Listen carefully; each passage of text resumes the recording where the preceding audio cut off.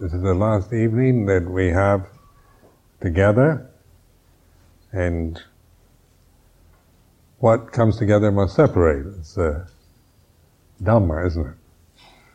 So this separation, tomorrow as they finish off the retreat,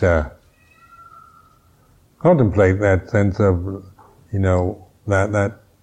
that pattern of coming together, separating, to be a witness to that. Even though I find that has been a great deal of, a lot of insights have come just through observing the feelings of separating from the loved or the likable, situations that have been very pleasant and so forth. I've explained this before, but these kind of experiences are also part of the practice. Not to see practice as merely the formal retreat, the kind of spoon feeding that I've been. Because retreats are like spoon fed, aren't they? You're making. You're giving opportunity where you're on noble silence. You don't have to spend your time kind of chatting each other up, and you don't have to. It's nice to be with people, isn't it? Just physically share our lives together in this way. I find it extremely pleasant. I mean, I really like people.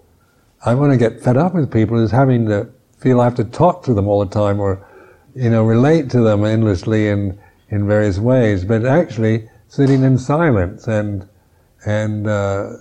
doing good things together and working together and sharing lives together is also just a very pleasing experience in our human state.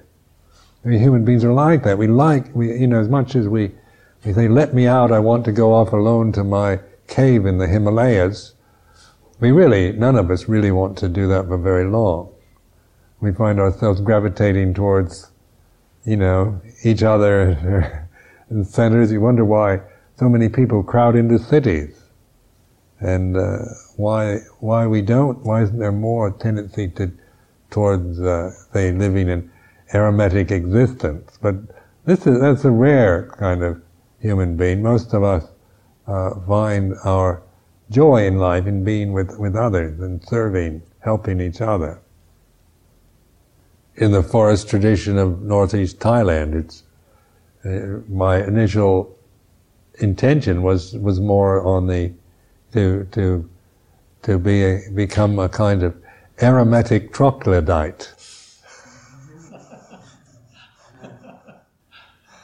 which means a caveman, a hermetic caveman. And this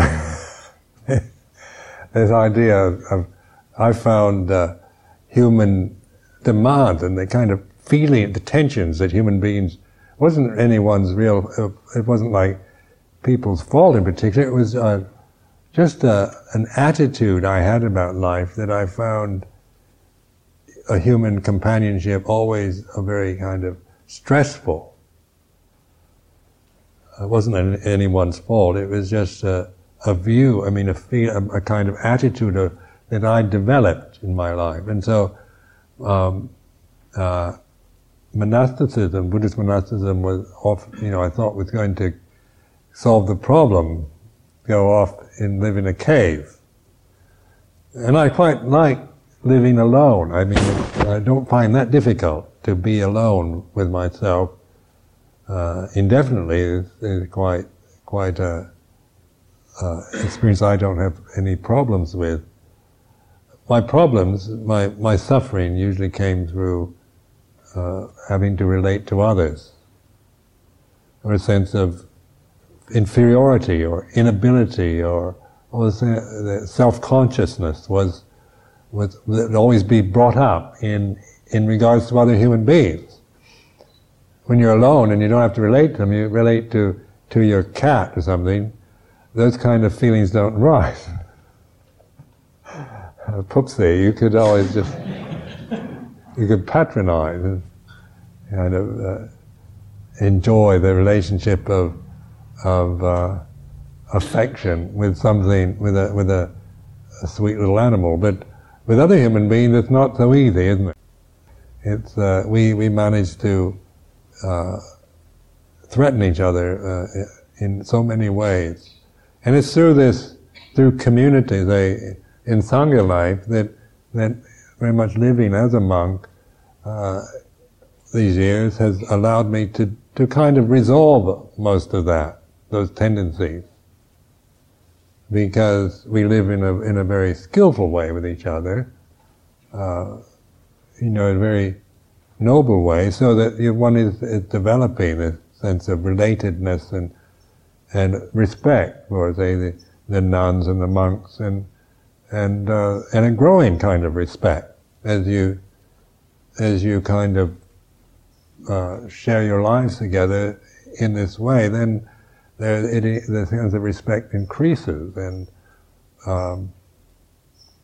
it wears away the sharp edges of self-consciousness and fears and anxieties about others and about oneself.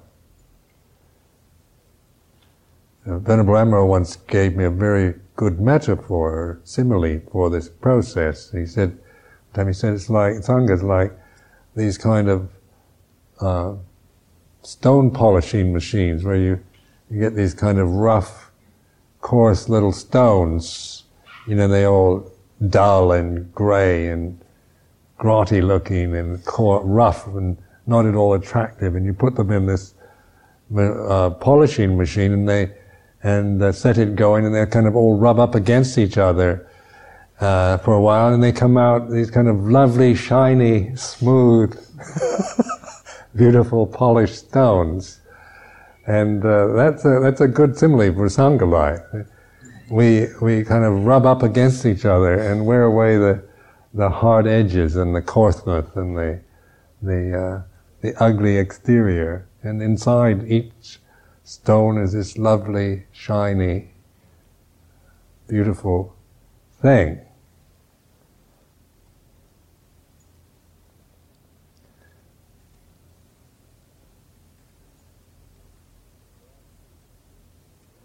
In regards to the future of the world and humanity,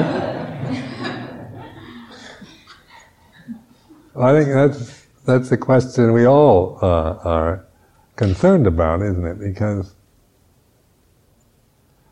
I went to a lecture in London a couple of months ago, where Paul Ehrlich, I think from Stanford, was giving a talk to the Worldwide Fund for Nature, and he sat there drinking his gin on the platform. He had a bottle of gin, and he had 4 big glasses of it. But he gave a very good talk.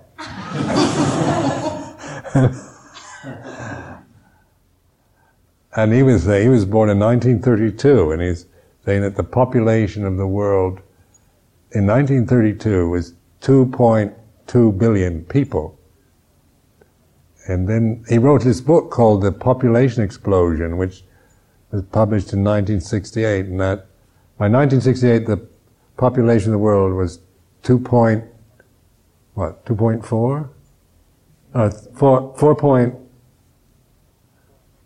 4.4. And it doubled by 1968.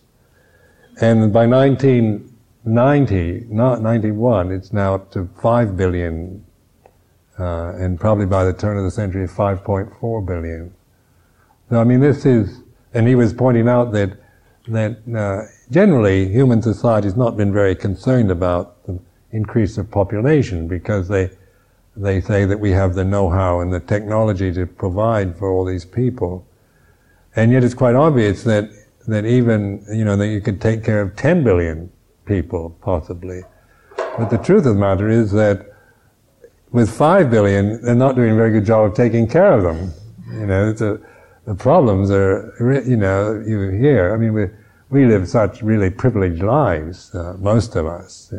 Countries where where so much that we can take for granted of comfort and privilege and luxury even, but in like in Bangladesh or in Africa, these third world countries are really desperate. Famine, just malnutrition. In India, just people in India just look so ghastly as far as, they don't look like they ever get enough vitamins to, a proper diet. And Ajahn Sucitto went on this pilgrimage to India, and he was saying, he's living on on alms food during the time he was on this walking pilgrimage to the holy places, and was saying that the diet is you just don't get enough, protein or vitamins to really, you get just very dull. And he said after 6 months in India, you could see why Indian people just kind of stand around with a kind of vacant stare. And one of the most kind of off-putting things to Western people is the way the Indian men stand there and just kind of look at you, stare at you, and kind of totally vacuous eyes. And it drives you a bit, makes you feel really funny, and you kind of smile and go, and nothing changes. And see people shaking their fists, and that doesn't seem to bother them either. They're just people probably just without much energy, and Ajahn Sucitto said he could feel that way. He could just sit there and just stare off into space. So much money and resources of the world's going toward the kind of weaponry and really quite nasty things, and where the human factor has not been really considered that well. Just trying to get people to use birth control methods, and that is not really, that is being, that's almost making a joke out of the problem, because it's really, it's not a matter of birth control, but of educating people and kind of encouraging people to give opportunities for them to develop and grow in physical and spiritual ways. Because human beings have this great potential, and so that one regards individual whenever I try to look at all human beings as the Buddha, as somebody who is that way, has that potential, can be an enlightened being, has a reflective mind, and even though, no matter how detestable they might act or whatever, it's still better to look at them in that way than to endlessly dwell on their faults and their lack of virtue, because it's much more of use to oneself and one's own heart, and also for them. Because we need to be reminded again of what we really are, what our true nature is. Because we've forgotten, haven't we? Most people have forgotten all about it. It becomes so caught up into just our greed, hatred, and delusion that the whole kind of meaning and purpose to our humanity is almost unrecognized, unacknowledged in modern education.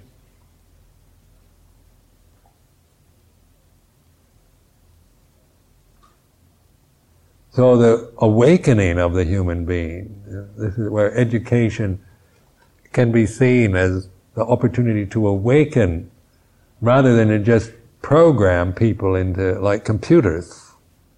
That's generally what passes as education these days, isn't it? A kind of programming of the human mind. You kind of just have these computer programs that they instill into you, and then you can spew them out accordingly. When you push the buttons, then the program begins. And this is one level of human experience, of just habituation. But that is not really the the potential of humanity is being lost in just using that alone as a way of educating children or adults. That we really need to bring back the whole purpose of education, which is to awaken the human heart, the human mind, towards profound understanding of truth. That was the original purpose of education. Not to just program them into being engineers and scientists and whatever.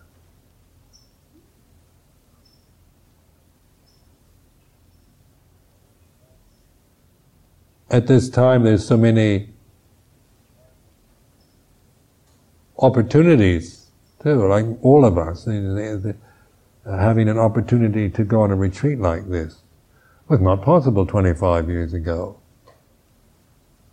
Just the conditions were not there in California, which is usually a kind of, trendsetter for the world. And 25 years ago, there wasn't any opportunities like this.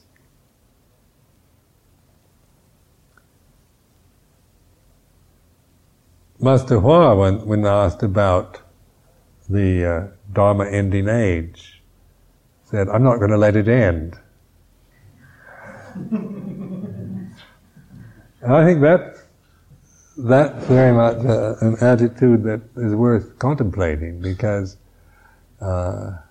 just don't expect him to do all the work.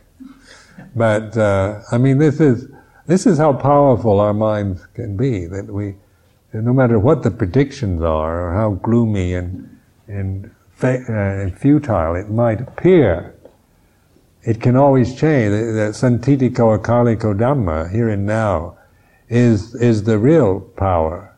Is the truth has the real power. The force of the truth of the Dhamma is what we take refuge in, not in just the kind of gloomy predictions of people who can see all kinds of degenerating tendencies. Also, as you practice more, your perceptions change from being very self-conscious, limited to just the way you're kind of culturally conditioned, to a more accurate way of using your perceptive abilities, so that your way of thinking and that becomes more accurate, rather than just kind of the programming that you've already been through being unawakened, through just being part of the system. And with meditation, you're actually standing outside the system and learning how to use your mind, how to develop it. And so this is now on the increase, this kind of understanding. When I left Thailand in 1977, and Ajahn Chah and I came to England, people would ask him about, in those days, Thai Buddhism looked pretty dismal. And I think Ajahn Chah was a bit kind of weary of it all, because he just felt that it was just an old tree that was dying, and he didn't have much hope for it. And so when he came to England, he had, quite enthusiastic about possibilities of Buddhism developing, taking root in England. But then over the last 10 years, something also changed in Thailand. That now the amount of people interested in practicing meditation is significant. Where before, 15 years ago, most Thai lay people, had the idea they couldn't practice meditation. That's what monks do. And they were very much kind of interested in Western things, Western values, and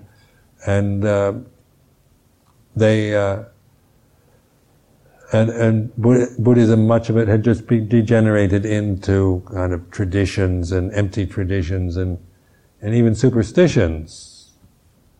Where now you find in Bangkok, every time I go to Bangkok, I can really burn out from just the amount of invitations from different groups to give talks or meditation retreats, and this is from the middle class. As Thailand develops a middle class, that group very much is beginning to return to their roots as a culture. I think they've seen, most of them have been educated in America or Europe, Australia, and they've with all the kind of respect and enthusiasm for Western values, when they go back, I think they're a bit, realize the emptiness of Western materialism, and some of them become interested again in Buddhism, only this time through the meditation rather than just the Thai tradition. So this is a very good sign that I see in Thailand, a growing interest among Buddhist people themselves to practice meditation. This is also happening in Sri Lanka and in Burma.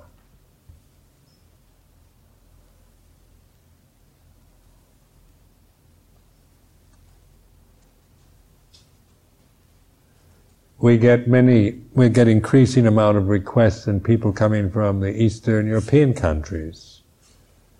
So there's Buddhist societies in Prague and in Warsaw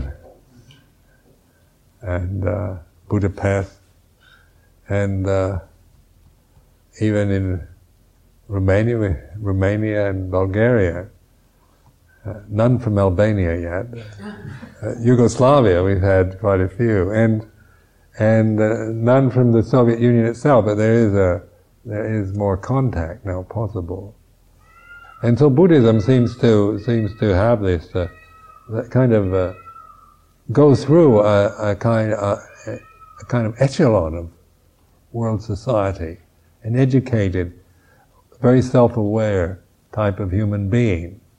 The more kind of aware of yourself, and you no longer can kind of just.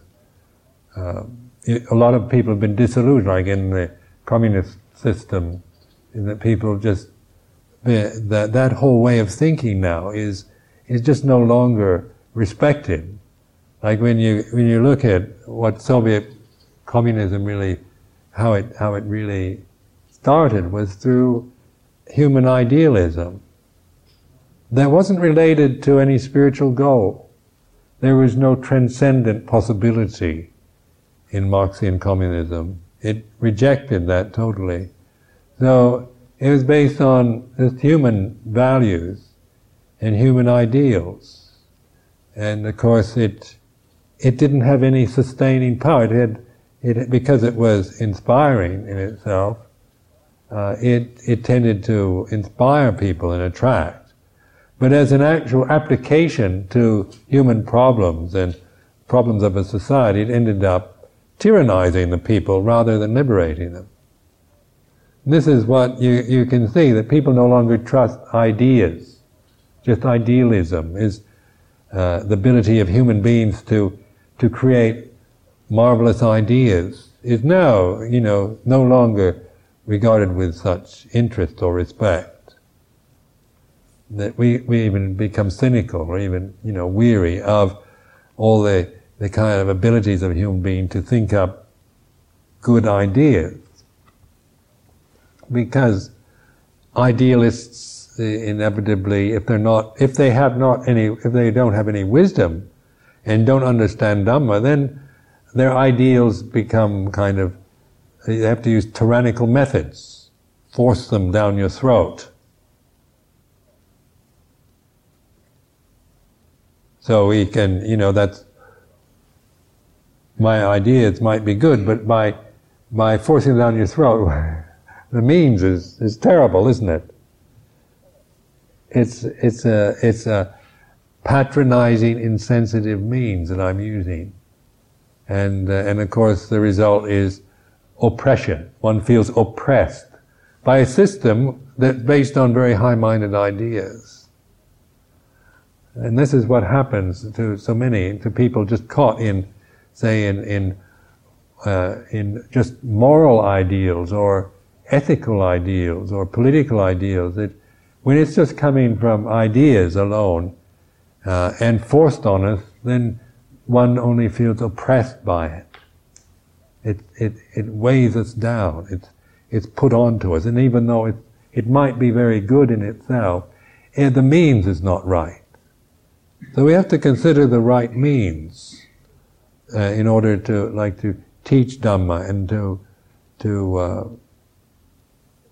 help people to awaken people, rather than to just try to force our ideas into their minds and oppress them with fear and of being punished.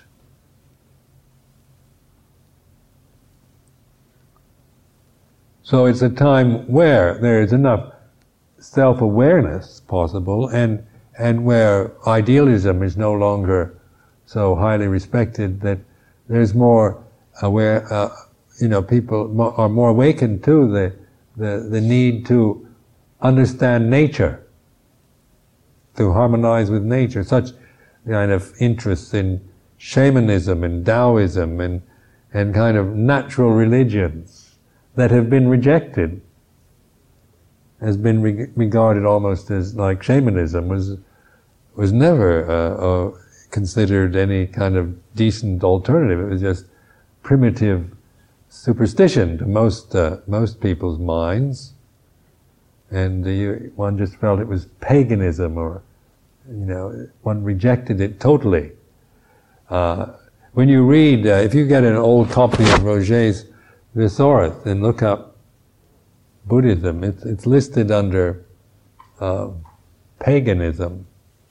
It's synonymous to paganism and satanic cults.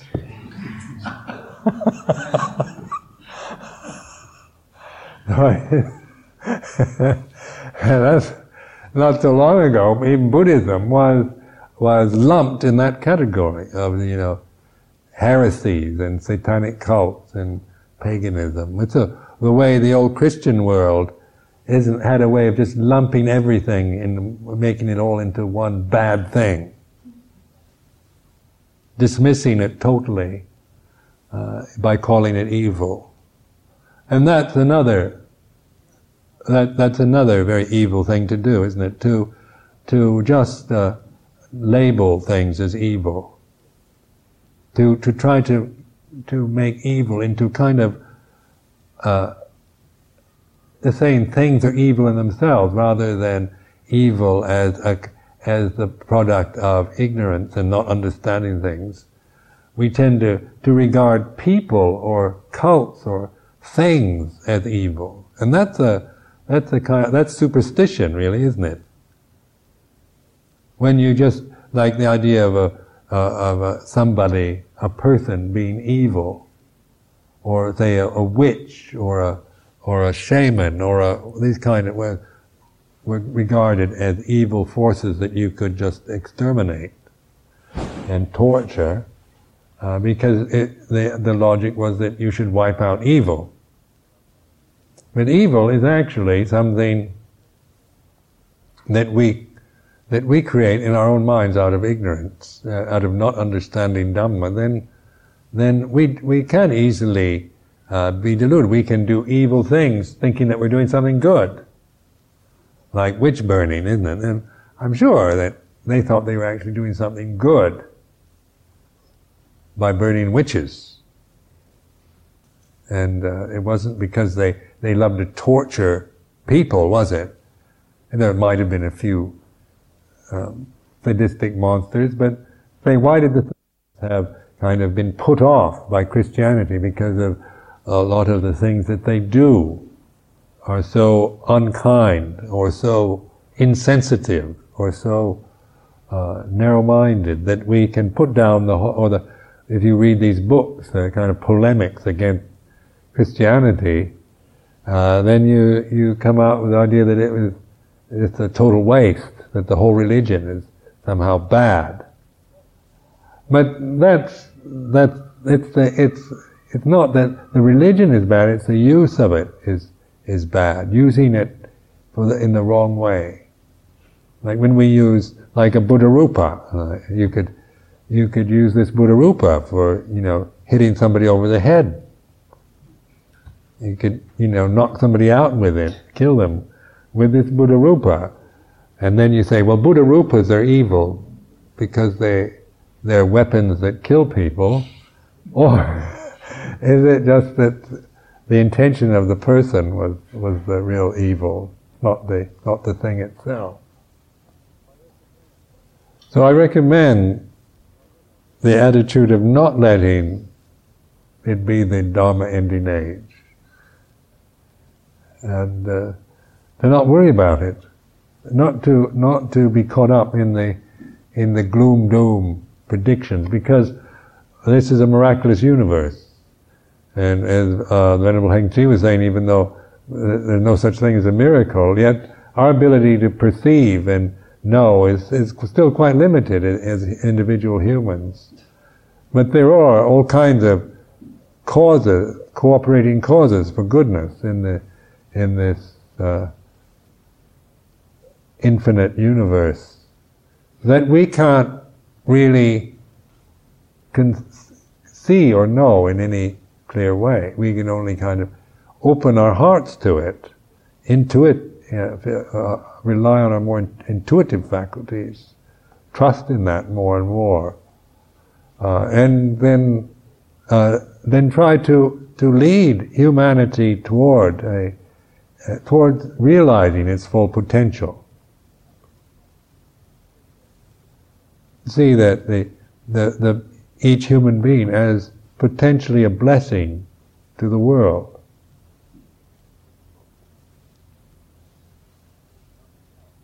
Seeing oneself, seeing yourself, not from the self-conscious vanity or self-disparagement, but recognize that through this form, these human forms, that there is incomparable blessings possible.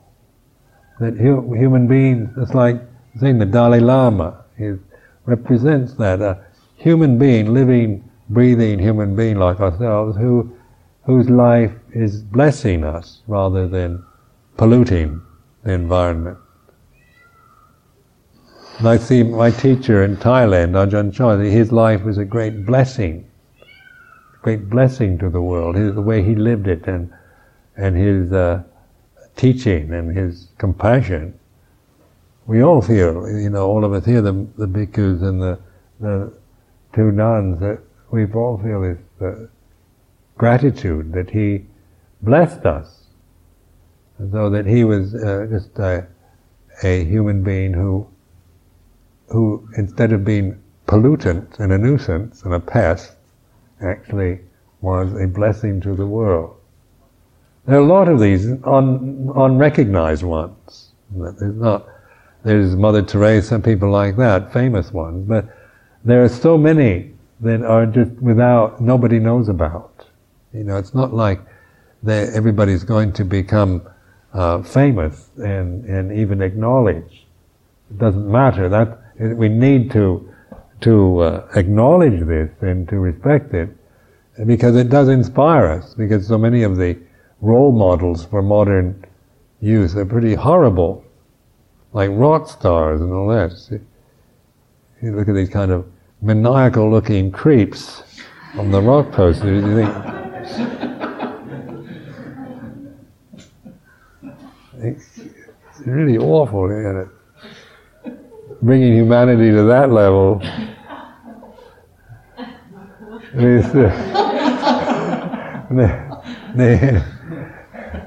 London during that kind of punk movement was really hilarious to walk along King's Road in London and observe the way people were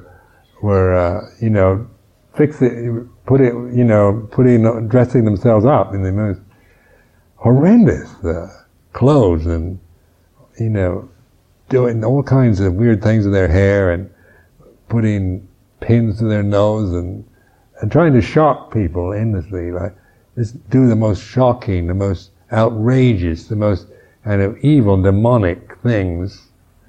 And it was, this is a kind of, youthful protest against the older generation. But it does show that, that the society, if one tends to dress like a demon, you can easily become that way. You become what you grasp. There was this horrible case, in the 70s, somewhere in Connecticut, I think, where these teenagers were playing with black magic, black rites, and they all went demonic, and they murdered one of their own people, a kind of ritual murder, and then ended up committing suicide. And they were kind of middle-class white teenagers, from fairly comfortable backgrounds, and this was because just the power of that demonic energy can easily overwhelm the human mind, especially it's not even it's not wise to even play around with it or experiment with it. There's a case in England of the son of one of our supporters who has gone stark mad, gone really stark raving mad, where he's through his experiments with satanic rituals, and it's really hard to change. It's just once you let those forces into your mind, it's very hard to stop it or to free the heart from it. So this is why, say, the moral precepts are so helpful. As long as you remain, tomorrow, before you leave, give you the 5 precepts.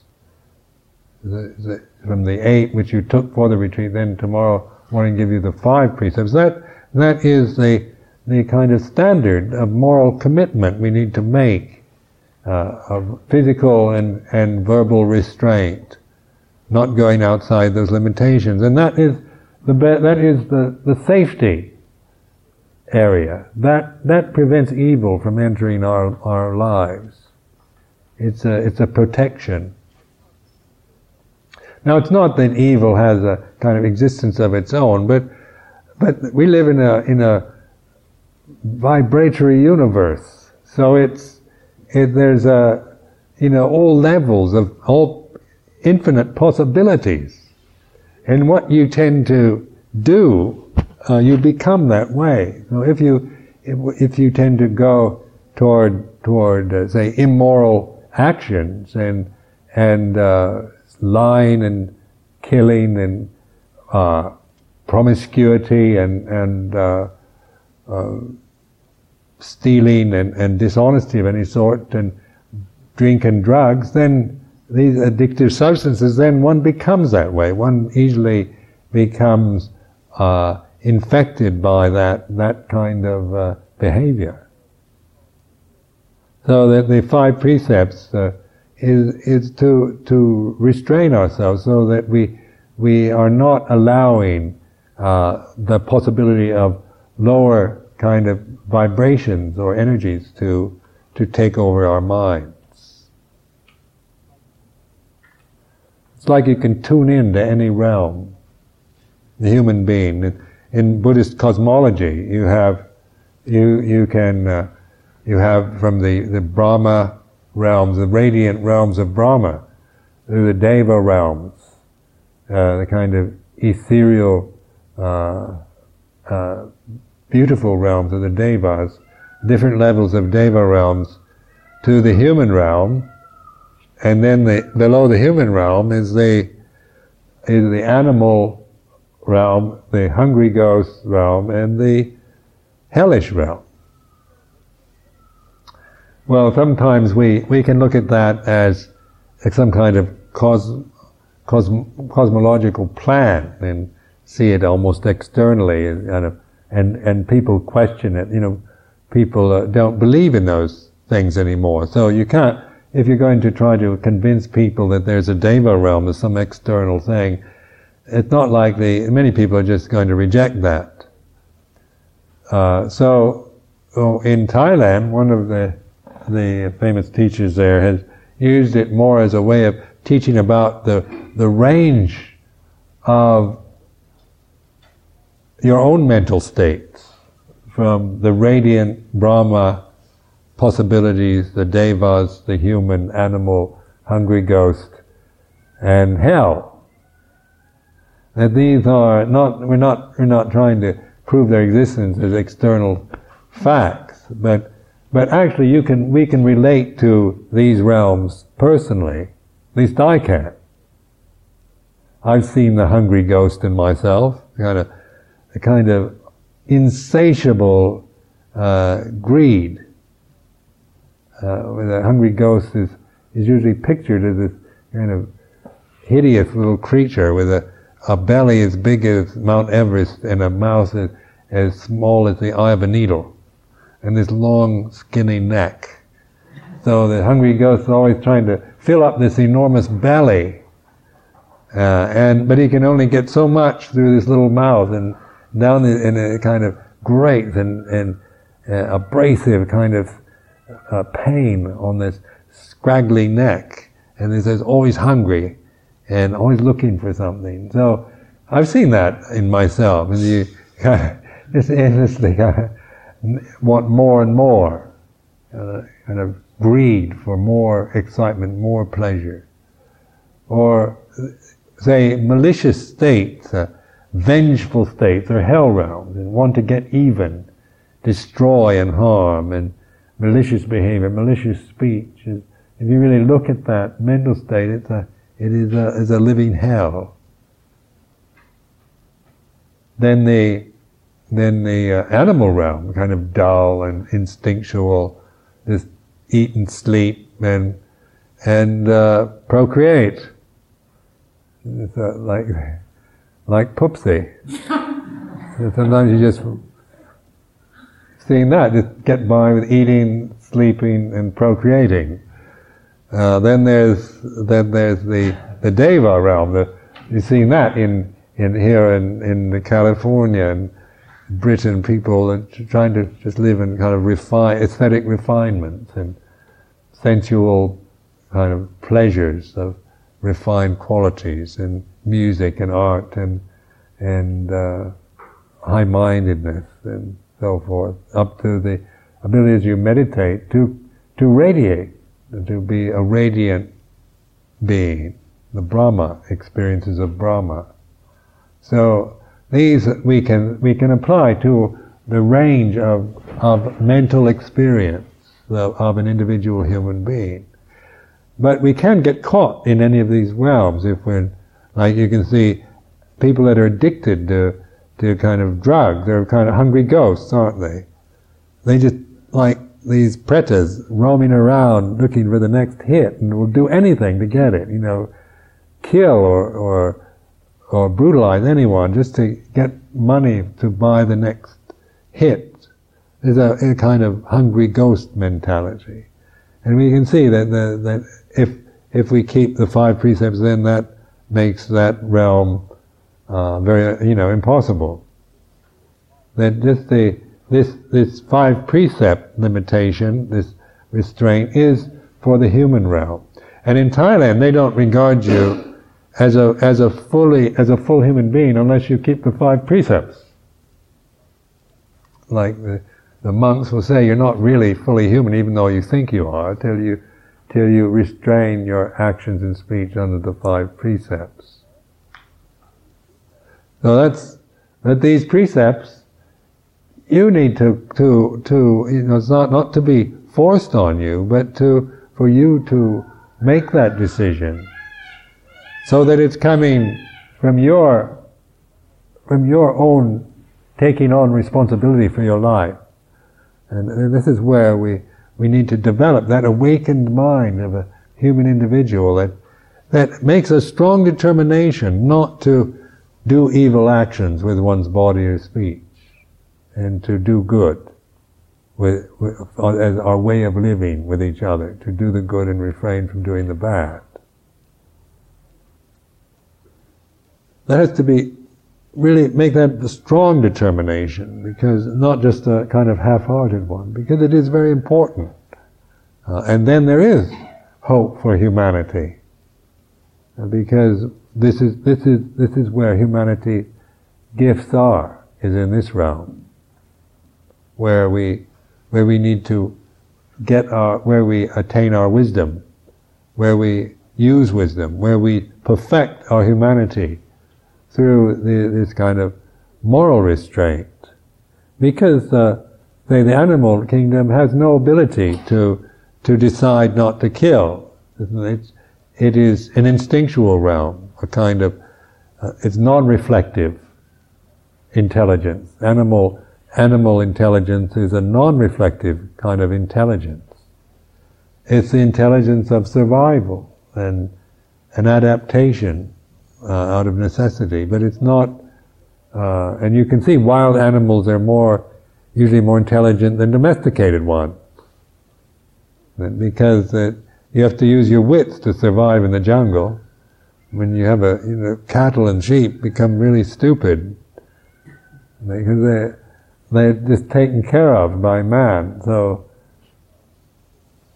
they get very dull. I mean, you look at the foxes and the squirrels and things like this, so you see the kind of sharpness of mind, just the ability to survive in the jungle. You have to use your wits. You have to be clever to survive as an animal in the jungle.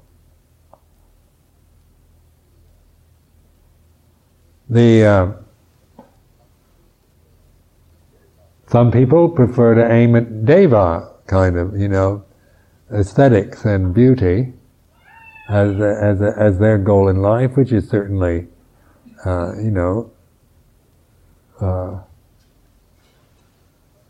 it's certainly better than going downward.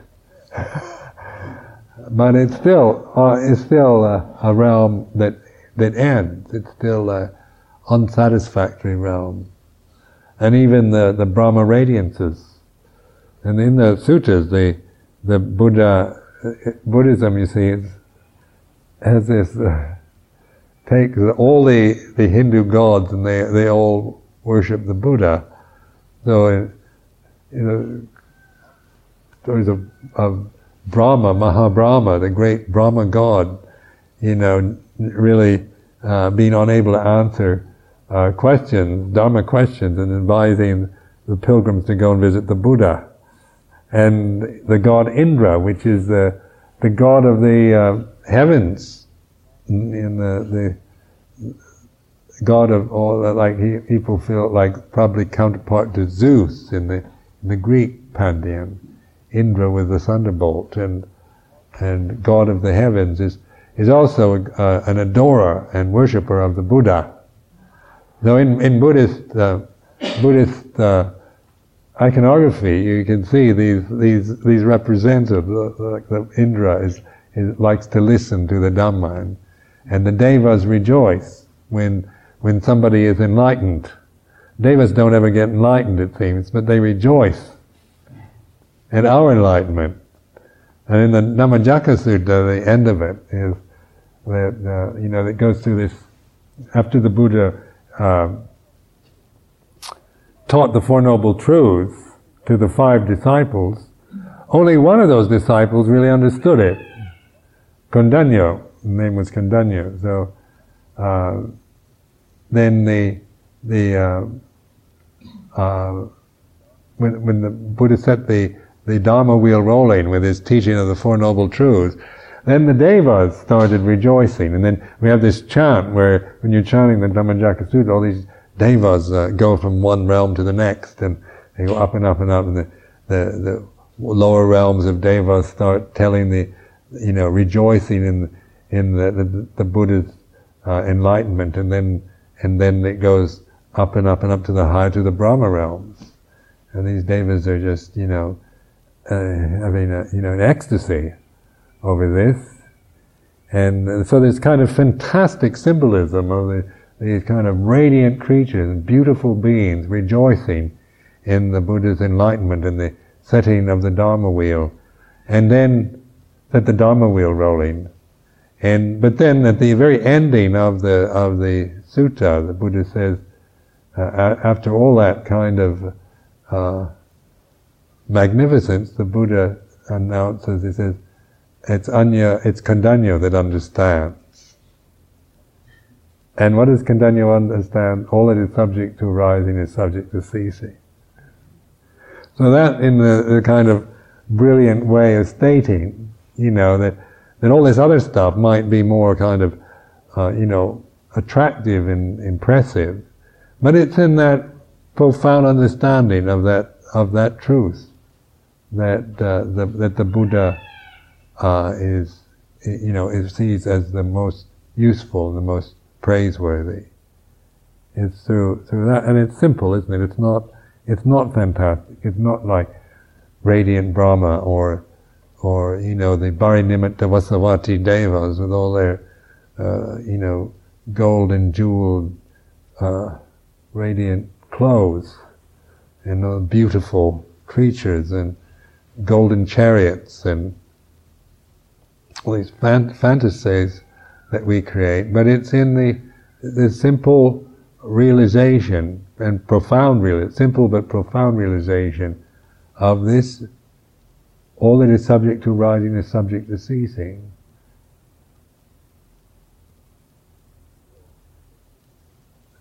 And so this is. Don't think because you know the meaning of those words that you really have a profound understanding. It takes a long time to determine reflection, to really see that, to really know that, and to keep seeing it in everything. Like this retreat, I'm trying to convey certain like my own stories about my practice. Don't mean to be testimonials of, I've seen the light. They're merely attempts to try to convey how to, from one human being's experience, how to maybe work with particular human problems or hang-ups. So, it's to be able to see the subtleties of conceit, and as not to condemn them, but to be able to really observe them as what arises ceases, and to let them cease, so that the kind of these little rough edges of our characters are worn away more and more, like attrition, isn't it? It's these jangling things in us eventually wear out,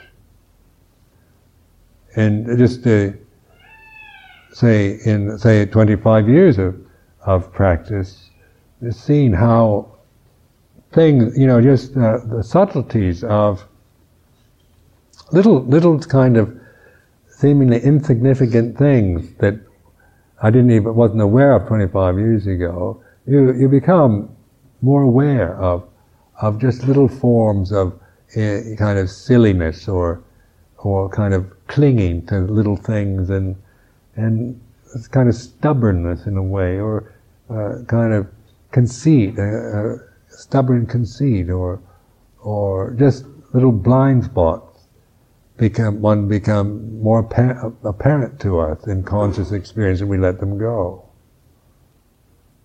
So that teaching of all that is subject to arising is subject to ceasing is a kind of easy, compact reflection, but it applies to everything.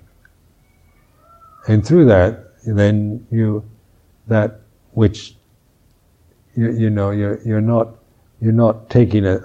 adopting that as a doctrine, but as a reflection.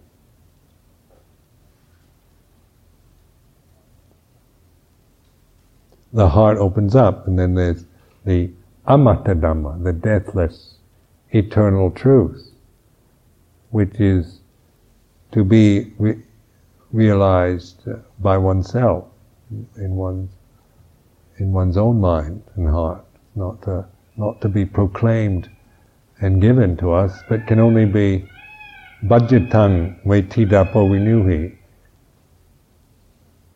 realized individually by the wise. So I offer this for your reflection.